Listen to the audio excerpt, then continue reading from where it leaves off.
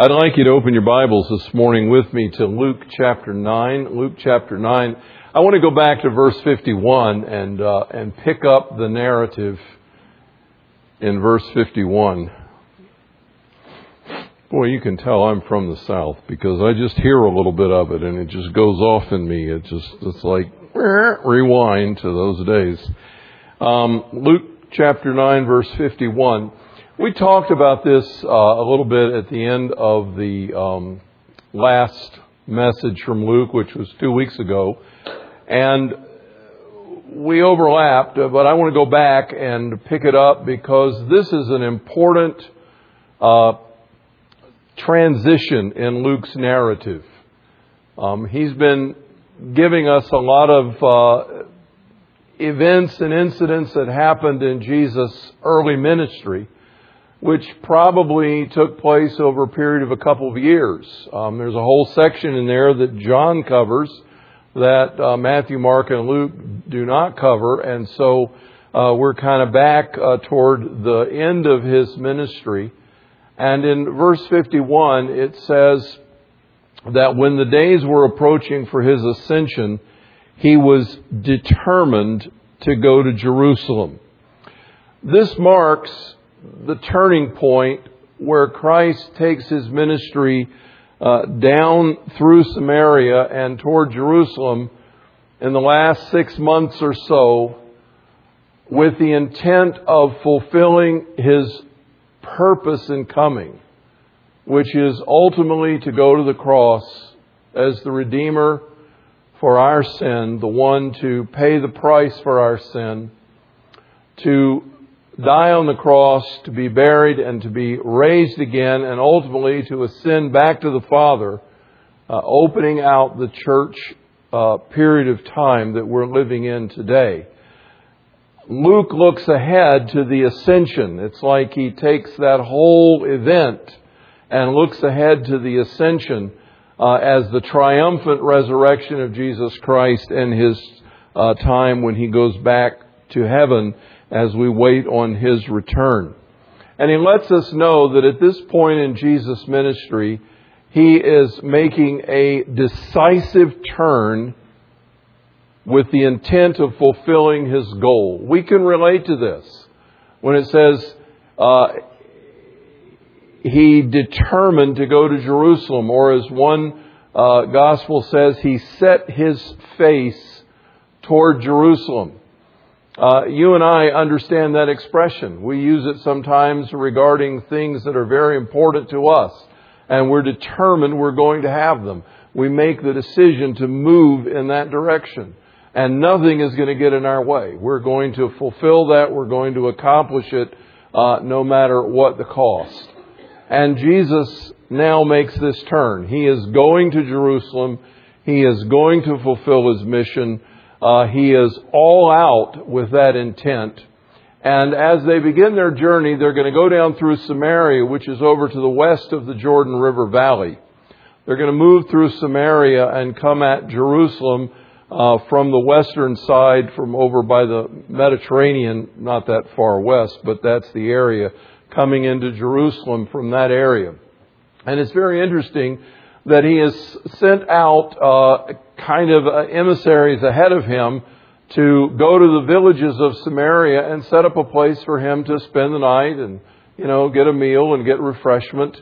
And so he's probably given them an indication of how much travel he expects to accomplish in a day. It's about a 70-mile walk or so. And they come to the first village that has been designated. And he looks for the lodging, and only to find out that no one in that village is going to accept him. They are completely rejecting him. They've had notice. They've kind of put their heads together, and they said, we're not having any Jewish preacher, teacher in our town, no matter who he is. We're not having him. And you can imagine kind of the situation if you had been walking about 15 to 20 miles, which is about how much territory they would cover in a day, depending on the terrain and the grade and all of that. You've been walking for that kind of a distance, And that's, 8 to 10 hours, depending on your gait. And you get there, and no one's going to let you rest. No one's going to let you stay with them. No one's going to feed you. Perhaps, you didn't have sufficient food along because you were planning to count on the Mideastern hospitality that all of them are so noted for. I mean, it was just a very odd thing that they would come to this first village and be turned away. And it irks the disciples. It particularly irks James and John. You notice what they say. He sent messengers ahead. They went and entered a village of the Samaritans to make arrangements, but they did not receive him because he was traveling toward Jerusalem. It was prejudice driving their rejection. And when his disciples, James and John, saw this, they said, "Lord, do you want us to command fire to come down from heaven and consume them?" But he turned and rebuked them and said, "You do not know what kind of spirit you are of. For the Son of Man did not come to destroy men's lives, but to save them." And they went on toward another village. It's just interesting to me that the disciples have been with him for 2.5 years, and there's some things they still don't get.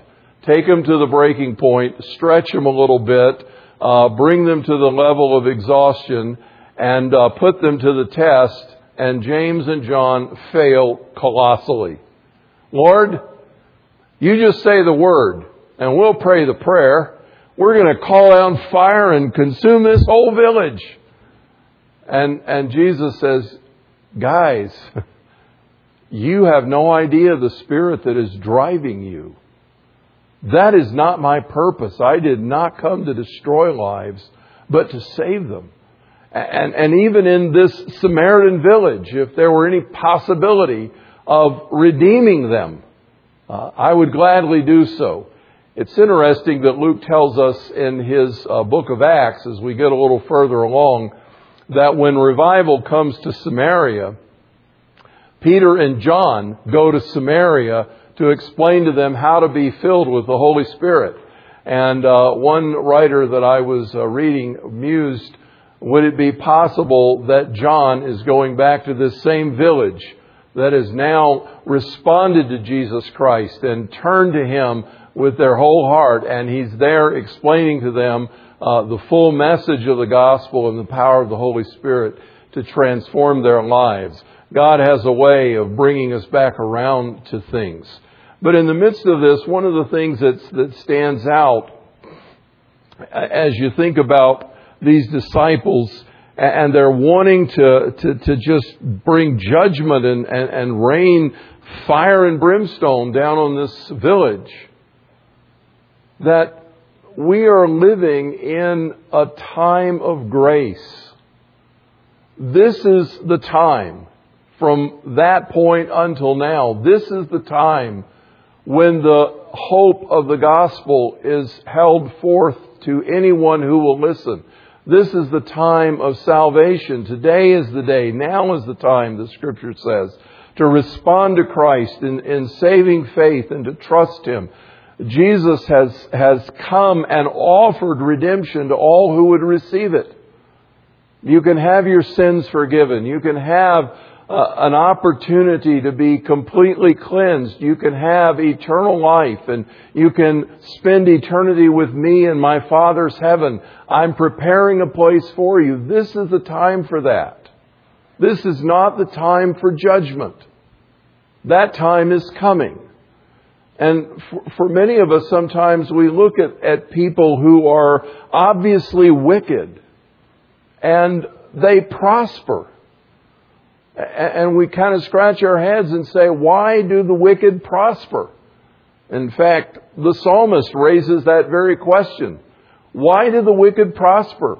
Why is it that people that are ungodly and cheat and lie and have all kinds of bad morals, and why do they do so well so many times? Why do they take advantage of the poor? Why do they take advantage of the righteous? Why do they get away with playing by a different set of rules? Well, how does this happen? And why doesn't God judge them? Why doesn't He deal with them? Why doesn't He send fire from heaven? And the reality is that this is a day of grace. Judgment is coming. And there will be a time when they face Jesus Christ, not as Savior, but as the righteous judge. And our message and our mission is to pray for them and to offer to them, even in their wickedness, the hope of life eternal. God can change their heart. He's in that business. And this is the day of salvation. James and John needed to learn that lesson. And it took them a while. And it takes us a while. You know, it takes us a while for God to begin to work in our heart after we purpose to follow Him. The process of becoming Christ-like in our behavior and in our attitudes is a long process. And it takes some time. And I think that message is important. So along the way, as Jesus begins this journey, verse 57, as they were going along the road, someone said to Him, "I'll follow you wherever you go." And Jesus said to him, "The foxes have holes and the birds of the air have nests, but the Son of Man has nowhere to lay His head." I think the response that Jesus gives to this man is indicative that this guy that comes is coming with enthusiasm, with excitement. He's all set to be a follower. He probably has some romantic ideals of what it would be like to be joining that group of disciples and follow Jesus. Wouldn't this be a great way to invest my life? I think I'll do that. And you remember in another place Jesus said, no one who sets out to build a tower does so without evaluating the cost. Because if he sets out to build a tower and he doesn't think about what it's going to cost, he's going to get like halfway through and run out of material and run out of money. And he's going to look like a fool. You know, we've had some buildings in this area like that. I remember going down 31, there was one particular area where there was a building that stayed like half built for several years before somebody finally came in and took over the project and got it going again. You know, and you look at these things and you say, what, didn't they think? I mean, how did this happen? Did they go bankrupt? I mean, what happened to this situation? Jesus said, no one sets out to build a tower without counting the cost. He said that in the context of discipleship. And so here's this guy who's saying with all enthusiasm, I want to be a follower. I want to go with your disciples. I want to be one of them. I think this would be a great thing to do. And Jesus says, wait a minute. Did you happen to notice that I didn't have anywhere to sleep last night because the Samaritans turned me out? Did you happen to notice that I don't have anywhere I can lay my head? The birds have nests, the foxes have holes. I don't even have what the animals have right now. I am essentially without a home. I am without a place to rest. And my mission is costly. It's going to require a great deal from me. It may mean that I sacrifice my comfort. It may mean that I give up my security. It may mean that I live in a place that is dangerous and hazardous. It could be that following me is going to put you in a place of tremendous risk. I remember hearing one of our former presidents in the Christian Missionary Alliance, Dr. Lewis King, talk about going to the Philippines and Southeast Asia and thinking back to the turn of the last century when we sent the first missionaries into that region. And the first 6 or 7 of them were buried there. They died within a year or two of their arrival. The same thing happened when we first went to Africa back at the early days of the last century. That many of the advanced missionaries, young people with deep commitment and a desire to share Jesus Christ paid with their life and their blood the cost of paving the way. Most of you know the story of the missionaries to the Auca Indians, Jim Elliot and his company, that in the early 1950s determined that they would reach the Auca Indians with the gospel of Jesus Christ in South America, but they didn't know why they were coming.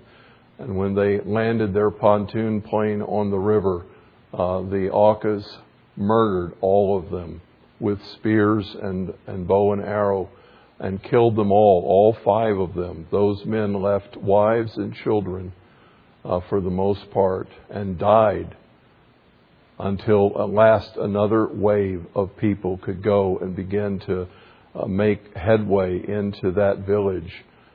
There came a day when one of the wives of one of those slain men was able to embrace one of her husband's killers and welcome him to faith in Jesus Christ, because he had come to know the Lord Jesus Christ some 10, 15 years later as the gospel finally went there. But the price of sharing Jesus Christ with the Aucas was the price of the blood of 5 of the first advance guard that went into the region. Friends, the cost of following Jesus is high.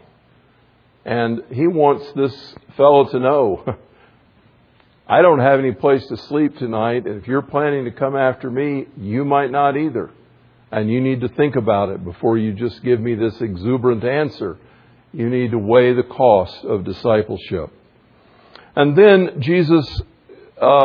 Luke gives us 2 more stories in the context of this, of 2 people who, one of them was invited to follow Christ and the other one expressed an interest in following Christ, but they had some family issues they wanted to settle. The first fellow, Jesus invited to follow. He said, "Come after me. Follow me." And this man said, "I'll happily do that, but first I need to go and bury my father." And Jesus responded to him, "Let the dead bury their dead. You come now and follow me." And then another one said, "I'll follow you, but if you don't mind, I'd kind of like to go say goodbye to my family." And Jesus said, "No one who puts his hand to the plow and then looks back is worthy of me." Now, I've spent a lot of years trying to understand these verses. They seem very harsh. They seem, they just seem harsh. What is Jesus really saying? People have tried all kinds of ways to explain around them what they meant. I remember reading a commentary one time that said that what the first fellow meant was, in the culture and context of the day, I really can't make that decision right now. My dad's still alive and I need to be under his leadership. When he dies and I bury him, then I'll be free as the head of the household to do whatever I would like to do. And at that time, I will give some consideration to being your follower. That sounds very good, but it doesn't fit the language of the text very well. It really seems as though Jesus is saying to this man who perhaps just received news that his father had died, "I want to go back and bury my father, and we need to sit as a family the 7 days of Shiva, the Jewish mourning period. And after that is all finished, then I will gladly come and follow you." And Jesus is actually saying to him, "I'm on my way to Jerusalem. If you're going to be my disciple, you need to make that decision now. And you need to put me first. You need to follow me. Let the dead bury their dead." The other fellow, in a way, alludes back to Elijah and Elisha in 1 Kings chapter 19. It's a very interesting story. Elisha was the successor prophet to Elijah. And in 1 Kings 19, God tells Elijah to go and anoint Elisha to be his follower. And so Elijah, you got to get the J's and the SH's separated. Elijah goes and finds Elisha, and when he finds him, he's plowing a field with a pair of oxen. Actually, the scripture says there's 12 pair of oxen, but Elisha is behind a pair of them, and he's plowing the field. And Elijah comes up and puts his mantle, his wrap, his coat. He throws his mantle on Elisha, and he says, "Elisha, come follow me." And Elisha says, "Let me go and kiss my mother and my father. Let me go say goodbye to my family." Now, in that situation, Elijah says, "Well, all right." And so Elisha goes back. And what comes next is very fascinating, because it makes Jesus' point, even though the intermediate step is a little different. Elisha goes back and he kills the 2 oxen. He kills his oxen. And he breaks up his plow and the harness and the tack and everything. And he builds a fire. And he cooks the oxen over the fire as a sacrifice to God. And then he offers the meat to all the other people around him. And then he goes and follows Elijah. And the significance of that action is that Elisha destroyed his means of livelihood. He killed his oxen and broke up his plow. He was in essence saying, I am turning my back on my lifestyle and my way of life. And I am going to follow Elijah as the prophet that God has anointed to be his successor, because I want to be in the will of God. And he destroyed his hope of going back by killing the oxen and burning the plow. And so Jesus says to this fellow, when he says almost in the same words, I need to go say goodbye to my family. We don't know where the family was. That may have taken 2 or 3 days. And Jesus says to him, in a story that was probably familiar to him, no one who sets his hand to the plow and then turns back is worthy of following me. You need to decide right now if you're going to follow me. Listen, there's a message here that we need to take to heart today, because Jesus is speaking in very plain terms. There is no question that the Scripture commands us to honor our parents. In fact, the Scripture says this is the first commandment with a promise. Honor your father and your mother, that it may go well with you, and that your days may be long upon the earth. It is a biblical command that children of any age are to honor and respect their father and their mother. There's also no question that the Scripture upholds the sanctity of marriage. The Scripture says, for this cause, a man will leave his father and mother and cleave to his wife, and the two will become one flesh. And when you study what is meant by that, even in their culture where the bride often left her family physically and moved with her bridegroom to the extended family by building a room on, we talked about that a couple of weeks ago, maybe they would build another room in the back with a courtyard in between. And she was living in the extended compound of the parents. The meaning is unmistakable that the relationship between a husband and wife is even more important than the relationship between children and their parents. That there comes a time when a man has to accept his independence and his responsibility. And when a woman makes a commitment to him, and as a new family unit, they begin to forge their path. And the Scripture upholds the sanctity of that union and that relationship. And in Malachi chapter 1, God says very plainly, or chapter 2, I hate divorce. I hate divorce. And so God is very clear about His feeling and attitude toward that, and about the marriage and how significant and important it is.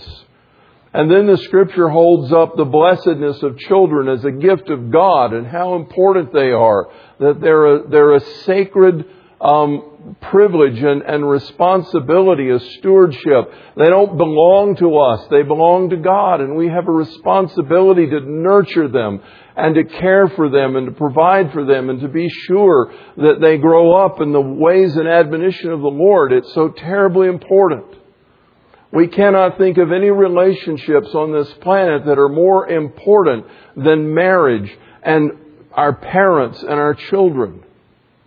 But what Jesus Christ is saying in this passage is, I trump them all. I must be number one in your life. I must take preeminence over all other relationships. Your commitment and your loyalty to me is first and foremost above all other relationships. I'd like to read to you a passage from Matthew. Boy, it's just no telling what's liable to come out of my mouth sometimes. A passage from Matthew chapter 10, verses 34 to 39. You don't have to turn there, but make a note of it. You're going to have to make a note of it because it's not in your notes. Do not think that I came to bring peace on the earth. I did not come to bring peace, but a sword, for I came to set a man against his father, and a daughter against her mother, and a daughter-in-law against her mother-in-law, and a man's enemies will be the members of his own household. He who loves father or mother more than me is not worthy of me. And he who loves son or daughter more than me is not worthy of me. And he who does not take up his cross and follow after me is not worthy of me. He who has found his life will lose it, and he who has lost his life for my sake will find it. What Jesus is saying here is unmistakably clear. Your loyalty and your commitment to me takes precedence over everything else in your life. And as important as your relationship is to your parents, if I call you to go to the ends of the earth to carry the message of Jesus Christ and the good news of salvation, and it means you have to leave your parents, so be it. If I call you to be a follower of me, and your parents oppose you, and you have to forsake their counsel and their guidance to follow me, so be it. I was raised in a Christian home. I went to church every Sunday. My mother professed Christ. My father had already died by the time I was a senior in high school, but my mother was living, and we were faithful church attenders. But I was miserable. I was struggling with God. I was having a difficult time. I felt that He was wanting to change my life in ways that I really didn't want Him to do. And I had planned all my life to be a physician. From the time I was 3 years old, I wanted to be a doctor. And the day finally came when I was so miserable and I was so depressed, and the loss of my dad had made such an impact on me in a negative way that in my despair, I was about ready to end my life. And I came to the place of saying, Lord, if you don't take my life and fix me, I'm just broken. I'm not going to be worth anything. I'm not even sure I'm going to keep living. I need you to change me. And I felt God saying very distinctly to me, are you willing to give me your whole life without reservation? And I responded to Him, yes, it's not worth anything to me as it is anyway. And so I surrendered to the Lordship of Jesus Christ. And within a few months' time, I knew distinctly that He had called me to preach the gospel. Did you know my mother was irate? She was furious. It upset her no end. She had expected me to go on to medical school, to become a successful surgeon, to make lots of money, to have all of the distinguishment and prestige that goes with that position. to be admired and oohed and awed by all the family, and to be able to say, look at my son. He is a doctor. It was hard. It was hard. For me to follow Jesus Christ was to go against everything my mother desired. It meant I had to change my direction for college. It meant that I had to go in a completely different purpose. My mother was at first not even willing to help or to support me, even though I had railroad income coming from my dad that was intended for my college education. Initially, she was not happy about that. And in essence, to go and follow Jesus Christ meant to severely disappoint her. It was a high price, and it was kicking against the goads, as it were. But friends, if that's a decision you have to make, that's the decision that's required. There's nothing more holy and sacred on this planet than the relationship of marriage. But in 1 Corinthians chapter 7, verses 12 through 18, Paul says a very interesting thing. He says, if you're married to an unbeliever, don't do anything to disrupt that union.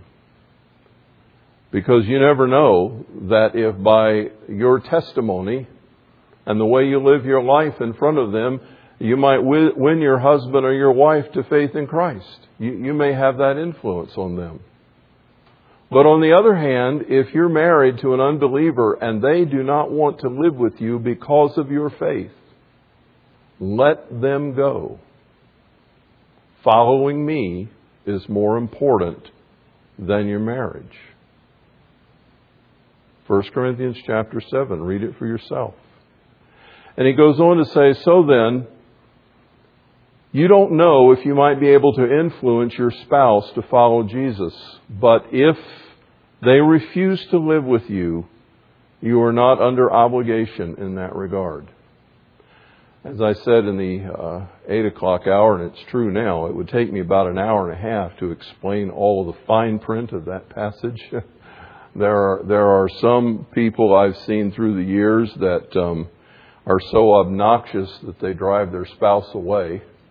They're so intent on being God the Holy Spirit in their home and chastising and challenging their mate every time they blink and criticizing everything they do. And then when they get frustrated and say, I can't live with you anymore, then they cry out and say, woe is me, the unbeliever's leaving, good riddance. And guess what? They didn't leave because of Jesus. They just left because you're so obnoxious nobody can stand you anymore. I've seen that happen through the years, and that's kind of a sad note to that. So you have to be very careful that in the full fruit of the Spirit of love and joy and peace and patience and gentleness and kindness and self-control and exhibiting all of the fruit and manifestation of the Spirit, if you live with an unbeliever who just hates Jesus and hates you because of it, then the Scripture says you're not under obligation. But Jesus Christ has to come before the marriage. Jesus Christ has to come before the children. Friends, I don't know if you've noticed this, but my kids didn't come with an instruction manual. And I don't think yours did either. And here's one thing I know. Apart from the Lordship of Jesus Christ, you and I don't have the sense to raise them properly. We need all the help we can get. And coming under the Lordship of Jesus Christ and making Him number one is the best way I know to get divine wisdom and guidance and counsel for providing leadership and training and development for our children. But we absolutely cannot make them the priority of our lives. You've seen parents that do that. They live for their kids. They worship their kids. Their lives center around their kids. And the fact is, our lives need to center around Jesus. Because if your lives center around your kids, you know what you're going to make? You're going to make obnoxious brats who think that the world does revolve around them. You need to have Jesus Christ first and foremost in your life and keep your home in that balance where He is Lord and when He is number one. And then you have a chance of the other things coming together. So Jesus says, you must put me first above all other considerations. I'm more important than your parents, more important than your children, more important than your marriage, more important than your security. I'm more important than your job or your career. I'm more important than your reputation. In fact, I'm more important than your health or your life. I'm the most important person in your life. You need to put me first. That's the requirement to be my disciple. In fact, the Scripture is very plain that following Jesus is not a part of our life. He is our life. Following Him is what our life is all about. To be a follower of Jesus Christ is to come under His Lordship.